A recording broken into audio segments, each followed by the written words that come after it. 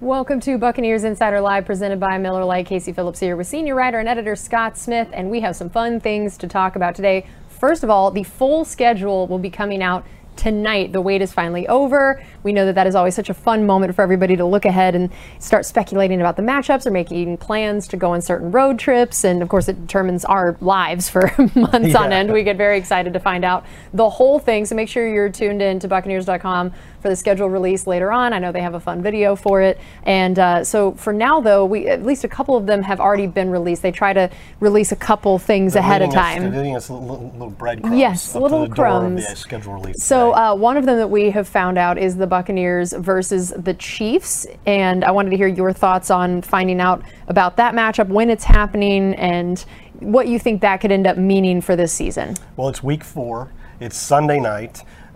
Which I think has become like the best showcase of all the primetime games. And so that's NBC. It'd be an 8:20 kickoff on October 2nd. Mm-hmm. And obviously, you could have guessed all along that when you looked at the Bucs schedule, that even though it's packed with playoff teams from last year and marquee matchups, what's better than the rematch of Super Bowl 55, the rematch of Brady versus Mahomes for the 6th time? It's a game you knew they were going to give a major spotlight to, so it's no surprise. But it's cool to find out exactly when. Yeah, and I kind of like that it's earlier in the season. I think that will be something that could be a big tone setter. You know, that if you get that win, that makes you feel really good. Prime time spot in that first quarter of the season. I think that's going to be a really big deal. So yeah, and then we were talking about Brady versus Mahomes. Every time these guys meet, and who knows how many of them there are left, because who knows how much longer Tom Brady's going to play. But every meeting is just a huge story.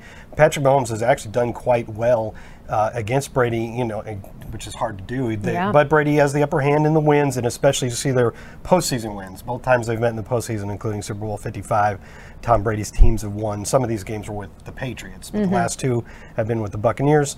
And just basically, they both have put up really, really good numbers, so they tend to put on a show. Yeah, that's going to be incredible. And so we talked about the fact that the schedule is coming out tonight, but we also figured we could talk about the off-season schedule and what is coming ahead for the Buccaneers. Where are they at in the off-season program at this point, and the things that are coming in the next month or so? What they're doing right now is they're finishing up Phase 2, and in Phase 2, the coaches can go out on the field with the players, but they really have to stay, like you can't do offense versus defense. So they're basically working on laying the groundwork. If you're working with receivers, young receivers that are new or still fairly new, working on alignment and their routes and their footwork, and DBs working on footwork and how they turn their hips and things like that. That's the kind of thing you're working on now.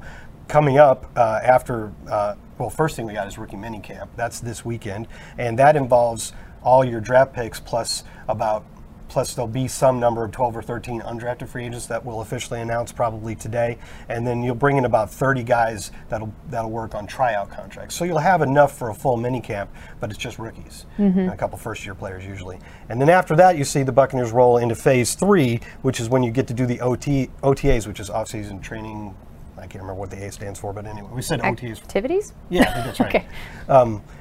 Any organized team activity. There we go. I was sitting there going, wait a minute. I don't think the word off-season's in there, but it should be. It should be. Anyway, we've said OTAs for so long, I start to lose the meaning of it. But organized team activity days, which are a lot more like real practices, you get to have up to 10 of them. We're going to do 10 over the course of 3 weeks. Then you can start doing the drills you recognize, like 7-on-7, 9-on-7, full team. You still can't wear pads, have contact on purpose. But it's a lot more like a real practice. And then finally, the whole thing wraps up with a mandatory minicamp. Now, everything above that, all those OTAs are voluntary. And but that June 7th to 9th is the only 3 days of the off-season program that are mandatory. So we should have the whole team there.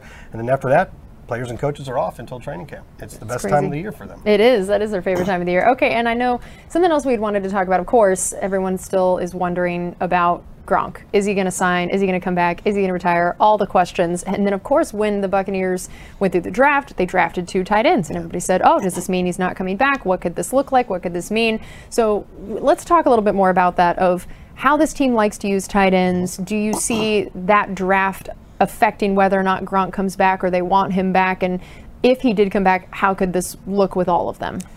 Yeah, it was funny when Byron Leftwich was at the podium on Tuesday. He was asked a question along the lines of, so about Gronk coming back, about Gronk not coming back, and he's like, well, I don't really want to think about Gronk not coming back. So none of us do. I think we all have the feeling, and we could be wrong, but we all have the feeling that at some point he'll choose to return and play at least one more season with Tom Brady. I think it'd be a different story if Tom Brady hadn't come back. So I think the Buccaneers drafted 2 tight ends. Regardless of whether or not Gronk was going to come back, I think they would have done that. Without Gronkowski, and even with him, you don't have a lot of guys that can play that Y inline tight end where the first thing they do, above all else, is they're good blockers. And both the guys we drafted, Cade Otton and Cole Keft, are good blockers. Now, Cade probably has a little bit more ability to help in the passing game. But what those guys will give you, depending on if they both make the team or whatever, what they'll give you if Gronk comes back is a much better personnel for 12 personnel, which is when you put two tight ends and 2 receivers on the field. And if you look at this here, in 2020, we ran about 20.4% of our plays in 12 personnel, and the success rate was very good, and the yards per play was very good. Just you don't have anything to compare with there, but those numbers were better than when we were in 11 personnel, which is what we do more than 50% of the time. Last year, you see they kind of went down in those categories, and mainly the reason why was Gronkowski missed like 5 or 6 games. Right. And right in the middle of the season. And in fact, if you look at the chart, you can see the 12 personnel usage just dips dramatically during that time and then came back up when he came back. And then if you look there at the bottom, with Gronkowski back in the postseason, nearly 30% of our snaps we did in 12 personnel. So clearly our coaches, and we still, I know it's a new head coach, we still have the same offensive coordinator and most of the same coaches, they do want to use this 12 personnel, and drafting these 2 guys, especially when and if Gronk comes back, will make that a lot easier. Absolutely. All right, we're going to get into some of our Facebook questions. Again, if you want to leave one of those for us, you can do it in the comment section underneath our live video. Mark had asked, so do you think we are bringing Suh back, or is there a chance of bringing in a veteran D lineman? So let's kind of look at the Suh part, another veteran D lineman, or do you think where the D line stands that it's okay? Okay. One at a time there. I think every week we go that Ndamukong Suh doesn't return makes it seem less likely that's going to happen, right? Now we're after the draft, and they had to make decisions in the draft based on the likelihood that based on the fact that you can't assume that he'll be back. So earlier in the offseason, because we get this question pretty much every week, I was saying I think it comes down to what does he want to do, because this is the 4th year in a row where he's basically waded into free agency and decided after some contemplation on it whether or not he wanted to come back. The other 3 years he did. Right. Who knows? He may want to move on to other things now. So I don't think you can assume that he'll be back at this point. But I do think there is room for the Buccaneers to add a veteran at that position, because if you look at it, they drafted Logan Hall, and with Ndamukong Suh out of the picture, if he is, that opens up a really big role for Logan Hall. He's probably starting along with Vita Vea and Will Golston, assuming, he's not going to be given it, but he'll have to earn it, but he probably is the guy you'd expect to start there. And that's a lot to put on a rookie, right? You'd like to have some other options. Steve McClendon hasn't re-signed either. So if you look at it, behind those 3, you have your main backup is Nacho, or King Nunez-Roches, but he's really more of a backup nose tackle. Really is more redundant with Vita than Logan. Right. So now you're talking about Patrick O'Connor, Kobe Smith, Benning Patoae, guys like that, which, hey, maybe one of them will emerge, but I don't think you can count on it. Right. So it wouldn't shock me if they added another player at that position. Okay. Francisco had asked, how do you guys feel about Trask? And I think we did get a chance to hear about that from Clyde Christensen this week. And that really, I guess this will change my answer on this, because this is another question we've gotten a lot, right?